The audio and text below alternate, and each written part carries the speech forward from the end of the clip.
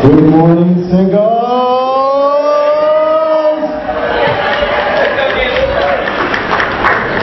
So this is really loud. Is it just in the monitor loud, or is it loud that we're going to get complaints? Because I like to speak a little bit loud. We're okay? I'm fired up to be here!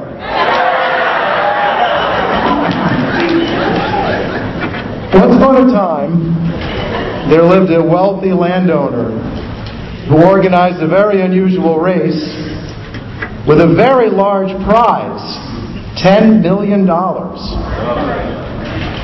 Messengers spread the word by land, by sea, all over. People from all over the world were invited, but only a handful, only 5, showed up. The day of the race, the rules were explained by the organizer and the judge. And here are the rules. Here are the 3 rules.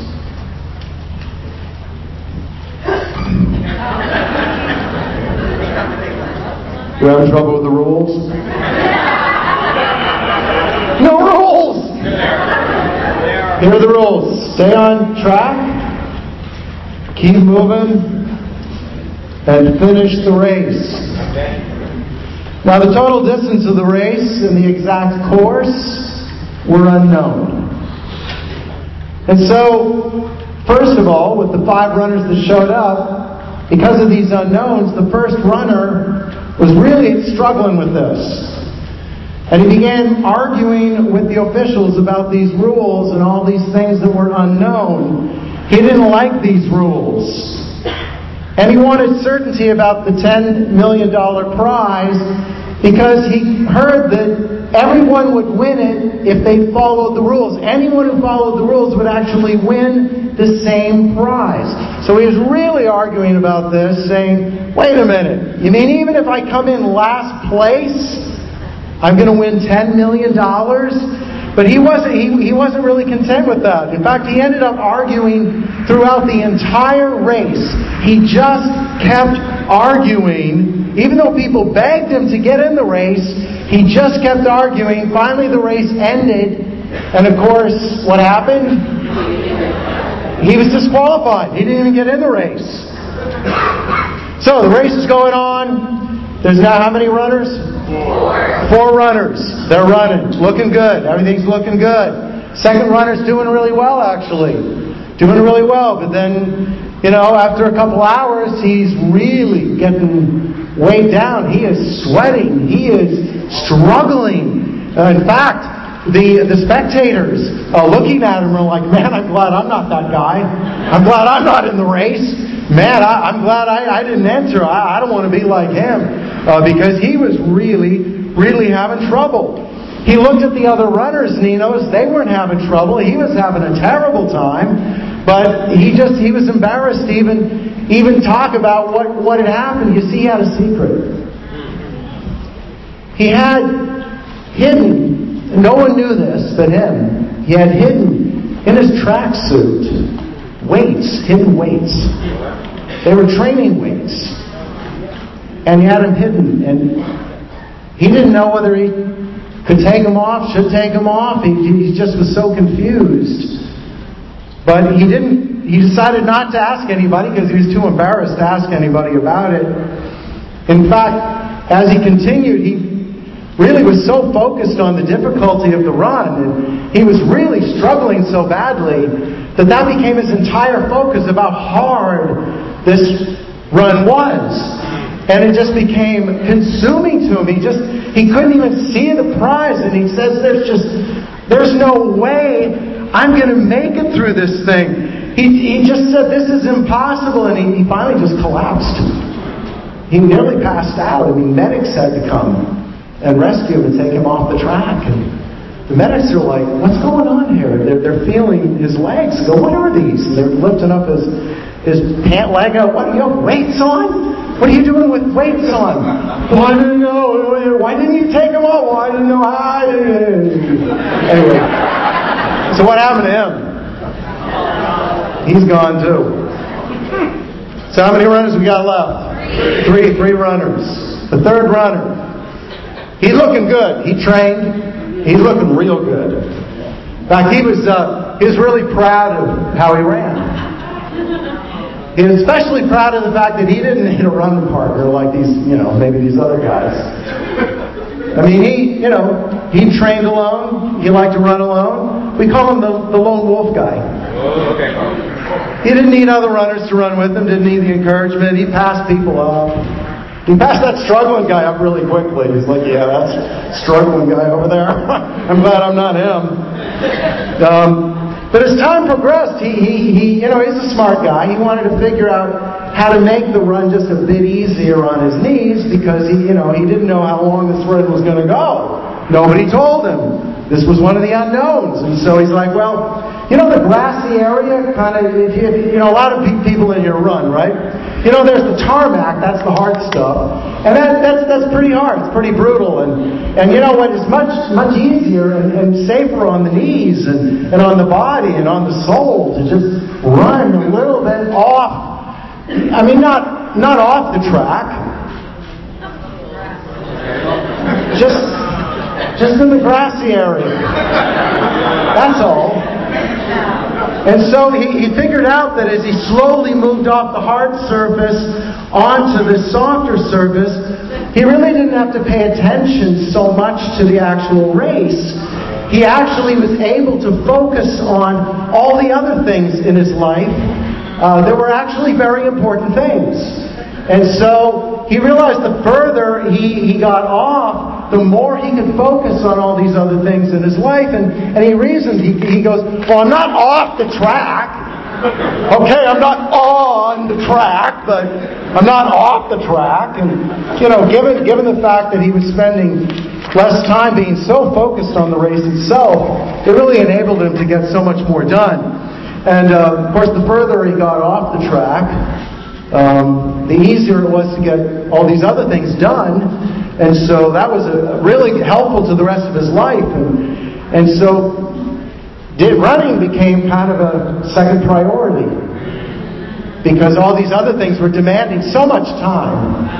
And he was able to get most of them done. And he figured that he gave credit to the fact that he could do all these things at the same time. Come on, Jim. Well, of course, what happens when you start getting off track and getting distracted is you lose track of the track.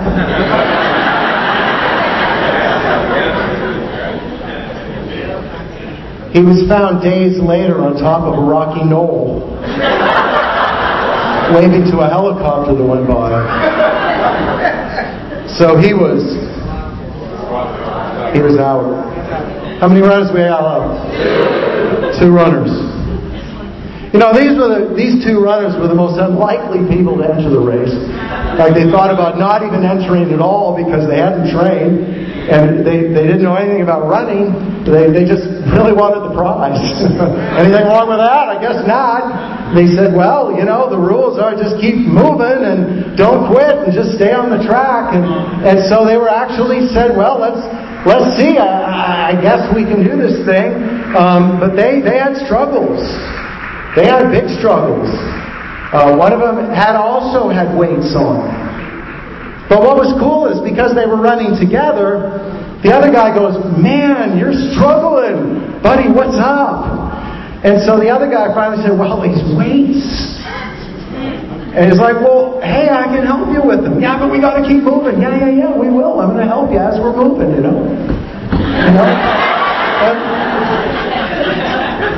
And then, a while later, the other guy's getting phone calls and cell phones because there was no rule you couldn't bring your cell phone. So he's getting distracted. There was a lot of stuff going on at work and things like that. And the guy that he had helped the weights off with said, buddy, you're getting distracted here.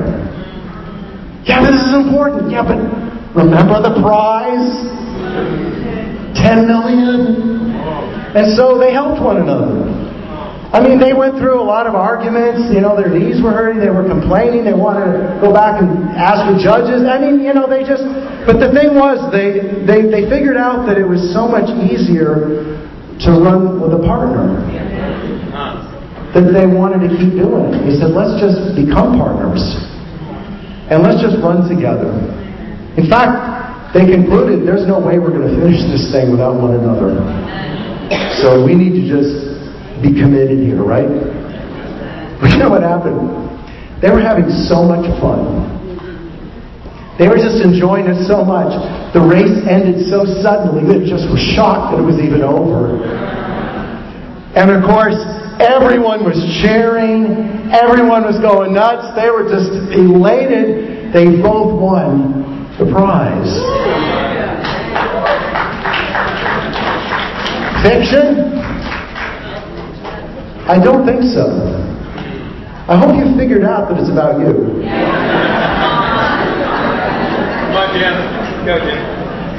Paul put it this way to Timothy. He said,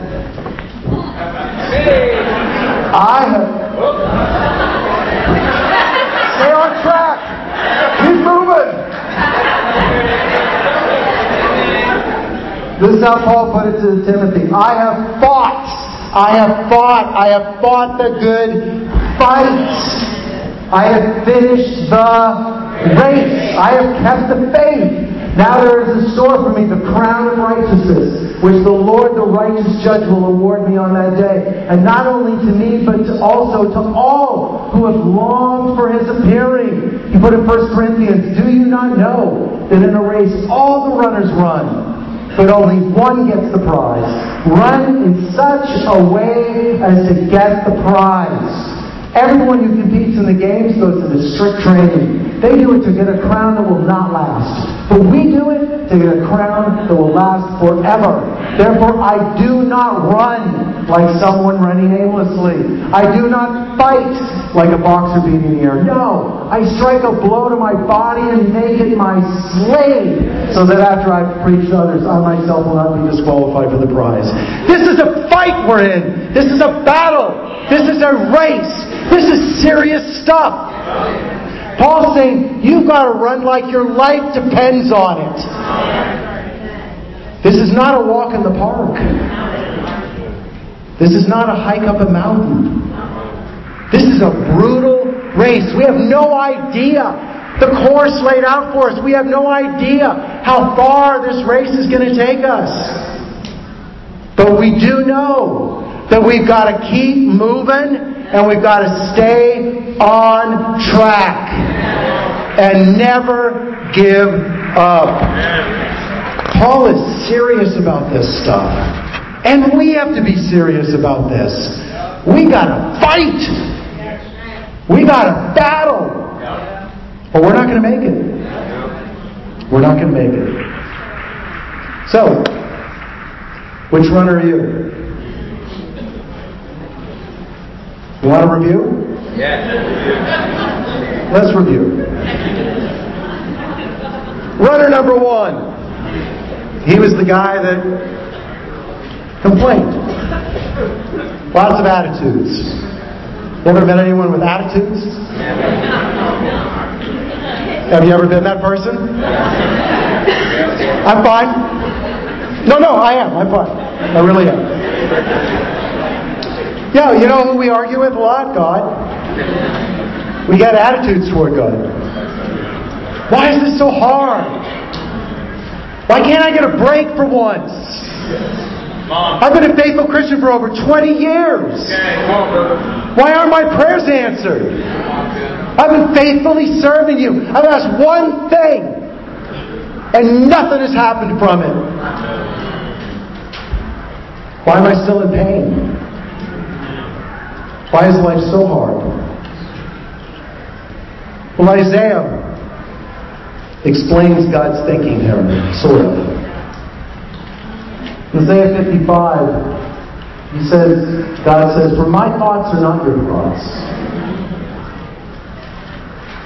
Nobody said say it again, but I think I should.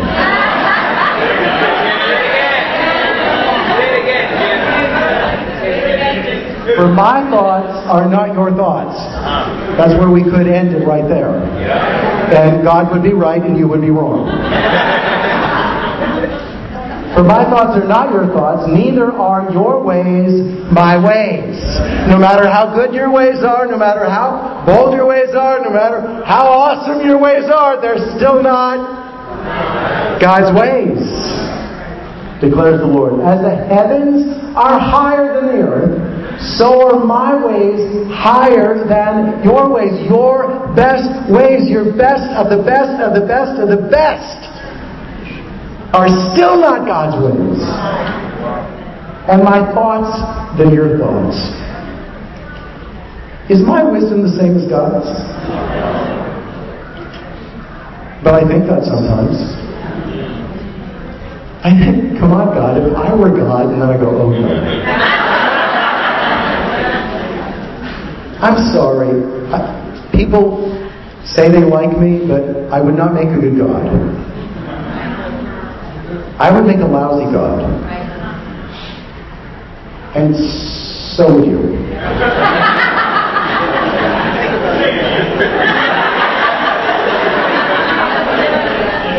Say it to who? The woman sitting next to you?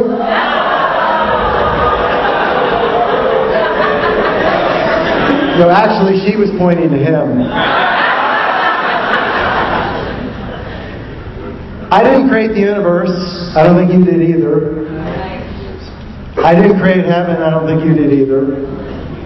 So how could we possibly understand God? How could we possibly understand how God reasons, God's ways, God's thoughts? How can I understand the race that He has me on if I can't understand God's ways? I'm not going to understand the race I'm on. I'm not going to understand the course I'm on. All I'm going to do is complain about the course. Can you give me a break? Can you just answer this one prayer? Just this one. I promise I won't pray about anything else. Just the one prayer. Now don't let me feel like I'm the only one up here complaining to God. Am I the only one complaining to God here? Okay, thank you. Thank you. God doesn't tell us about the trials that lay ahead. So we got to trust. We got to trust. I struggle with this a lot. I'm what's called a control freak.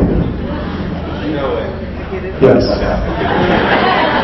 And my wife says it's because I grew up with an alcoholic father. And when you grow up with an alcoholic parent, you're looking for control somewhere. Because life is out of control.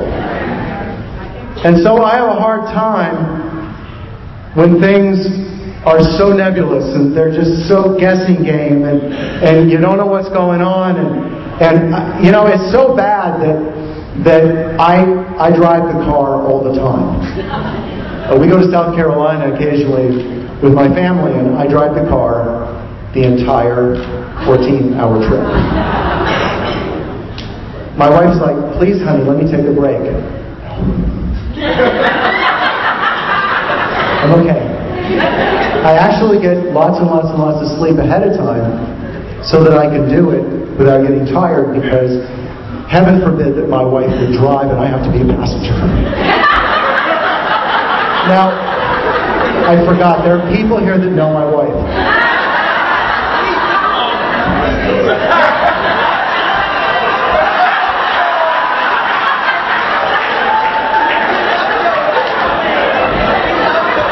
I promise I'll be really nice with the rest of the sermon.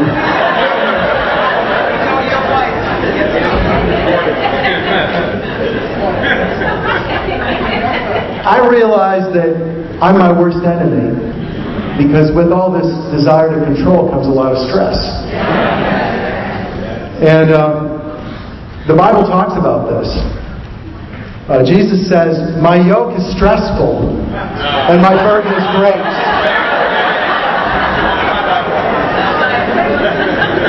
I can relate to that scripture. I connect.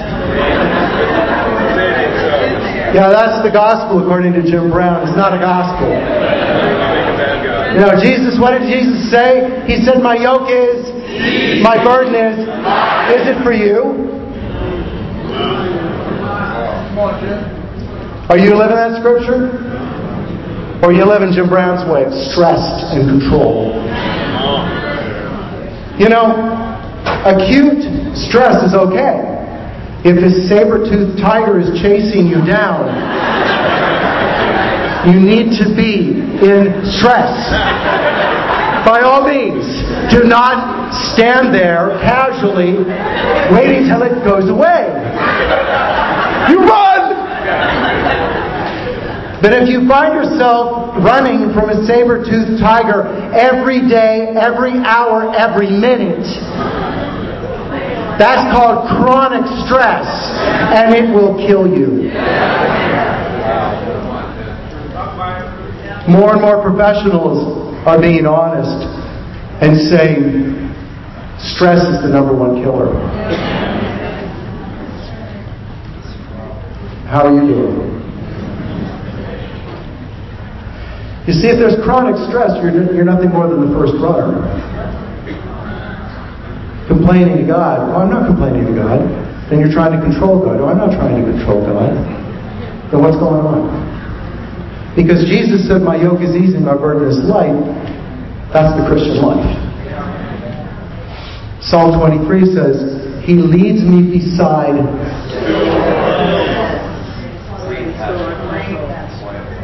He makes me lie down and... What does that sound like?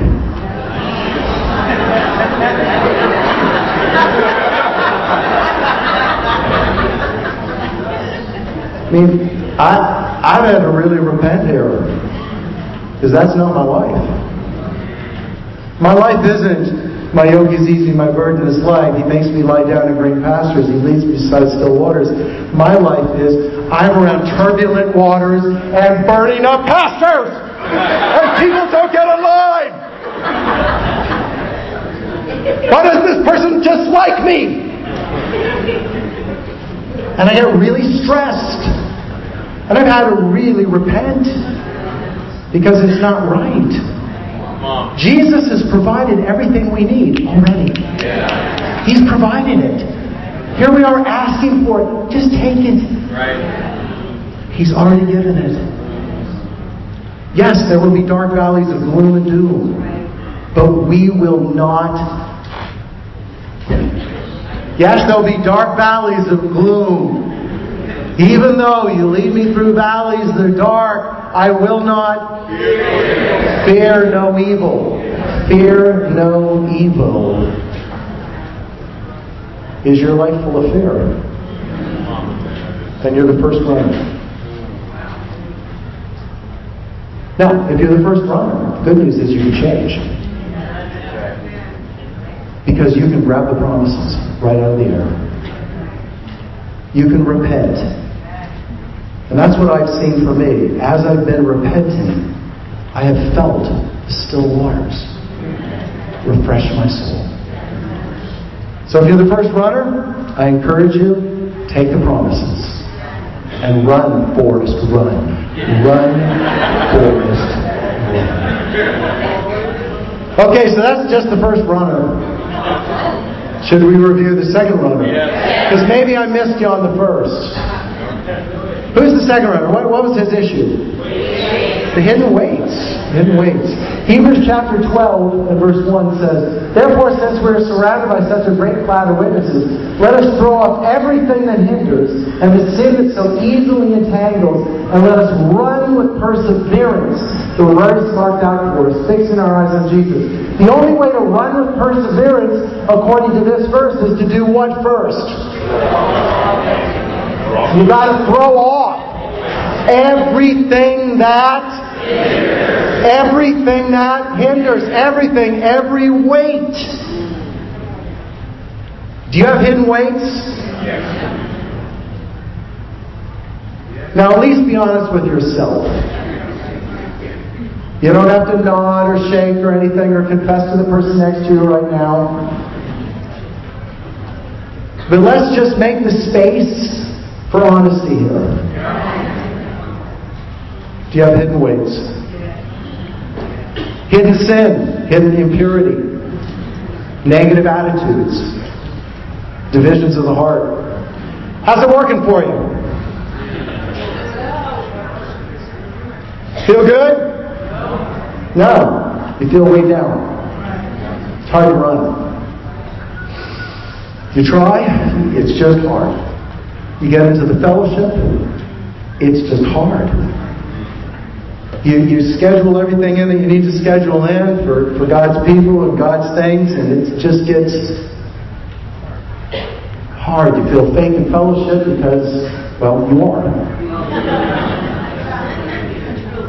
It's just hard. You know, Jesus said in John chapter 8,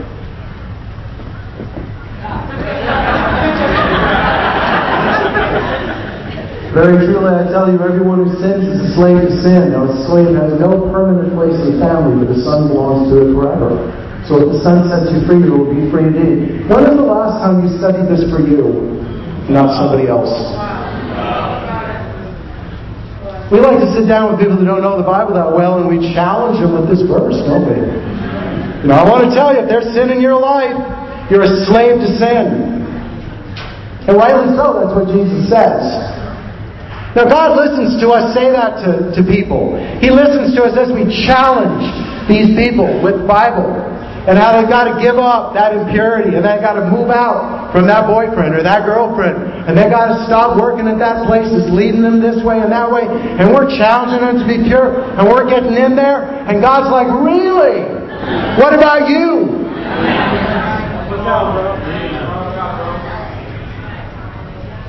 We reap what we sow. The good news is, if the Son sets you free, you will be free indeed. There's nothing like repentance to refresh your spirit. You know, one of the greatest powers we have, and one of the least used powers we have, is the power of the Holy Spirit to repent. We make so many excuses for sin. We just brush it off so often. Now, in this room, there's the accused and the oblivious. So the accused are already feeling like crying. They're already weeping inside. So I don't want to talk to you anymore. I'm going to talk to the oblivious. Hypocrisy does not work with God. We need to be open. We need to be honest. And we need to change. Jesus says, if the Son sets you free, you will be free indeed. Do we need other people? Yes. We do. One of the greatest things in the kingdom is you have people to be honest with that will never share with anybody else. Do you know how rare that is? Does that exist in the world? No, you tell people, they're like, oh, good. I have stuff to share. They're elated that you're being open with them because, wow, they got some cool stuff for the water cooler. But in the kingdom, you share with people, it stays in that room. There's no water cooler. You know why? Because they love you, they respect you. And they're open with you. And you know what? At the end of the day, we all have the same problems anyway, right? So what do we do? If we're the weighed down runner, what do we do? Let's help one another take off the weights so that we can run free. Well, how many runners left? Well, run number 3. What did he do? This is the guy that he was really, really proud of the fact that he could run alone, right? Yeah. And he was doing really, really well until he figured out that softer ground that wasn't off the track or on the track, but it was, depending on how you look at it. But what happened? He got so far off track, he forgot where he was. He got so lost, a helicopter had to come find him. How can we get that far off track? How does that happen? In Matthew chapter 13, verse 22,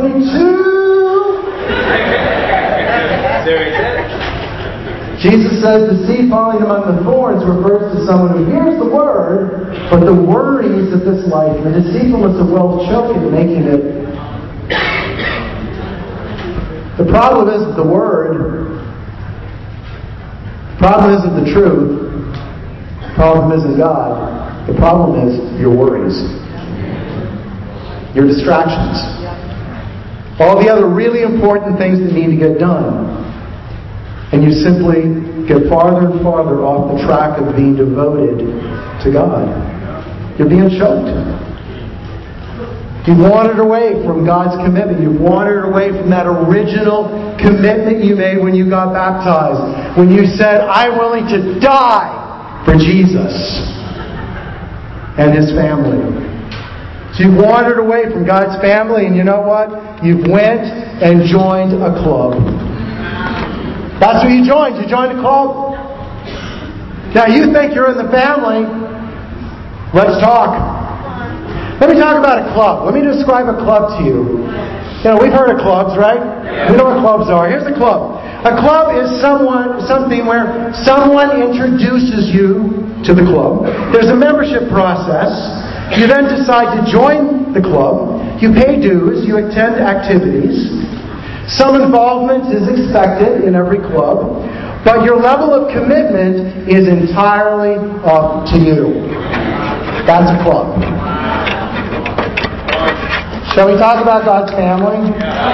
Here's a family. It's very different than a club. A family is something you're born into.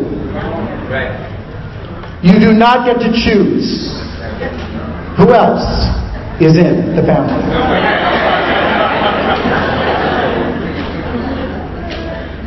There's no membership process, but there is a radical transformation process. You pay no dues, but you contribute.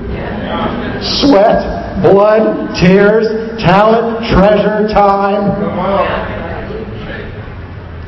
Your level of involvement in a family is not really up to you. Because you are family. And in a family, you're family for life. And you're family. And sometimes you argue with members of the family. Sometimes you don't even want to speak to members of the family. Sometimes you don't even want to eat with members of the family. But guess what? There's one table and you're all sitting at it. Because that's family. No, we talked about a club where it's all up to you, and we talked about a family where it's not up to you. Which is God's church most like? God's church is a family. It's not a club. God did not shed His blood to form a club. God did not give up His life to form a club. The Church of Jesus is not a club. It is a family of God, committed, sold out, totally devoted to everything Jesus wants us to do. That is what Jesus is all about. But I have to say, Satan has deceived some of us. Satan has deceived us. He has gotten us. He's changed the blueprint. We've gone from family to club. We have a large percentage of our membership functioning simply as members of a club. They're running solo. All their decisions are their decisions. They're actually proud of the fact they don't need other people. In fact, they're getting disturbed that other people want to be that involved and ask questions like their work schedule.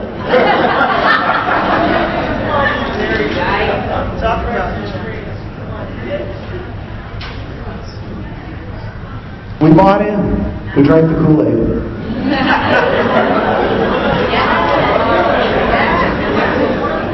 I know I'm not preaching to the choir here. You know, just like any club, somebody introduced you to the church. To you, there was a membership process. You decided to join, pay dues, attend activities. You're cordial, you greet people. Your level of involvement is entirely up to you. Your relationships are superficial. Nobody even expects you to get too deep, because you made that clear. You're really bonded by commonality, just like any club. And just like any club, you sit with those you click with. And you don't bother to get to know people that you don't necessarily click with. Or certainly those that you've had an issue with. Come on, Jim. Your main life is actually bound up in your career and hobbies. You're runner number 3. You're in the club. You know, there's the Yale Club, the Harvard Club, there's the tennis club, the flower club, the beauty club, the country club, the racquetball club, and the church club. And we see these church clubs all over the place. There's many of them. But the church of Christ, Jesus' body, God's church, must never, ever become a club.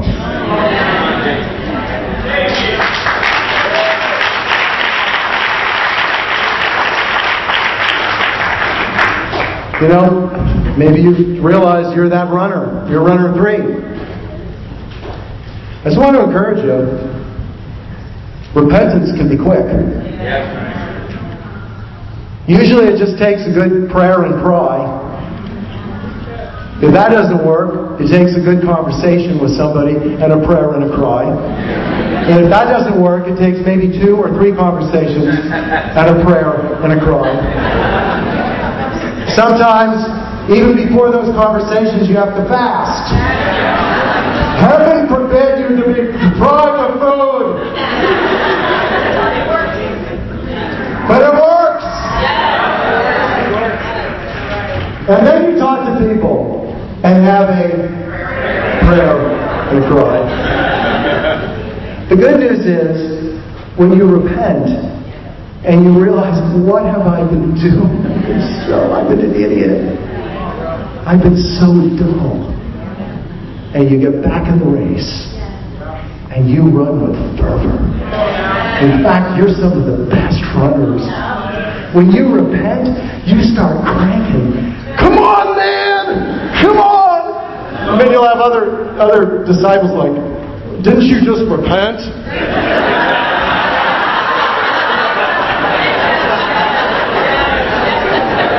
Which means that runner needs to have a good talk, fast, prayer, and cry.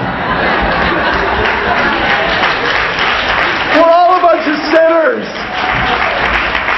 It's a little unnerving that you're sitting next to all sinners. And it's really a setup for failure. God set us up for failure. A bunch of sinners helping other sinners be perfect. That doesn't... It sounds like a setup. What are you doing to us? Is no one perfect? Yeah, there was one that was. And He's our Lord. Amen. And He tells us we need each other. In fact, the least among you need the I can't say I don't need you, and vice versa. We need even the least of the least of the least of the least is needed. And you need it. Everybody needs. It's actually kind of refreshing. It's like it takes a lot of pressure off. Doesn't it? And we all need each other. So we have, how many other runners? I'm losing track. Can we do this? Can we finish this up? How many runners we got left? Whoa, what happened to all the rest? What happened to everybody else? Disqualified. Because the rules. You know the rules. Got to stay on track. Can't give up. Got to keep moving. There's no breaks. Can't take a break. Can't quit. Got to keep moving. Well, the last 2, do you remember what happened to them? What was their secret?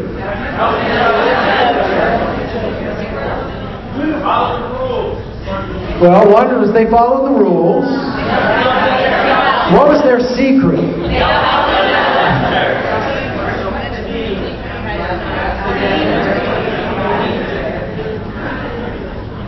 Now, they didn't know one another at first. They were actually different nationalities. They barely spoke each other's language. Predique.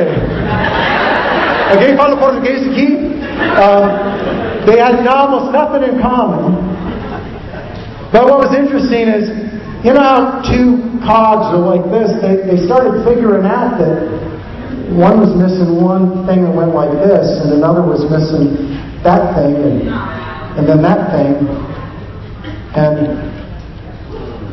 they became very powerful. They became best friends. It's really unique because they have nothing in common except for Jesus and the race. But they finished. Did they have struggles? Did they have complaints to God? Yeah. Did they sometimes have an attitude or two?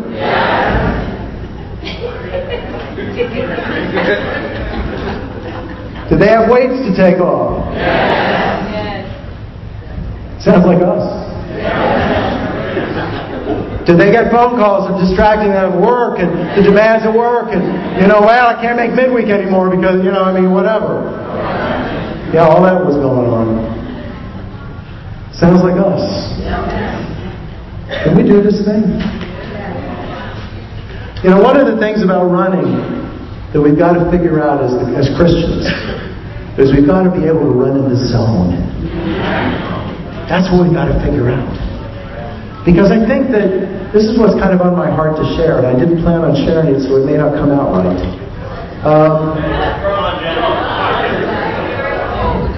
Suddenly I'm feeling emotional about it. I don't know why. I think it's because it's something I've been learning. That I have felt so weighed down and so burdened and so stressed and so not in peace. I guess that's the best way to put it. I had to go out with my wife the other day. And I said, honey, we got to go pray. She goes, I want to pray here. I go, no. I go, we got to get out of the house. We got to go pray out. I got to get out. She's like, yeah, but I really don't have time. I go, no, this is important. We got to go. And we went to, in Westchester, we had the Rockefeller Preserve. It's this gorgeous area. And we prayed, and I just cried the whole time. And I didn't just cry. I couldn't even walk. I just wept. And I said, I'm not at peace. And I think God really helped me realize that there's a lot of days I'm not at peace. And that's not the Christian promise. That's not the Christian way. That's not what Jesus promises. So, I'm failing. Because I have chronic stress. And so I said, I'm going to start repenting. And I've been repenting, and I've seen so many victories. Now, I'm not there. I am not there. But at least I'm further along than I was. And the decision I've made is I've made a decision to just keep moving. I've made a decision to not leave the track. I've made a decision that I'm in this for life, whether it's 80 years or 100 years or 120 years. I hope not. But I'm in it for the long haul. I'm going to keep moving, and I want you to join me. Can we do this thing? Can we get back in the race and run? I love you. Amen.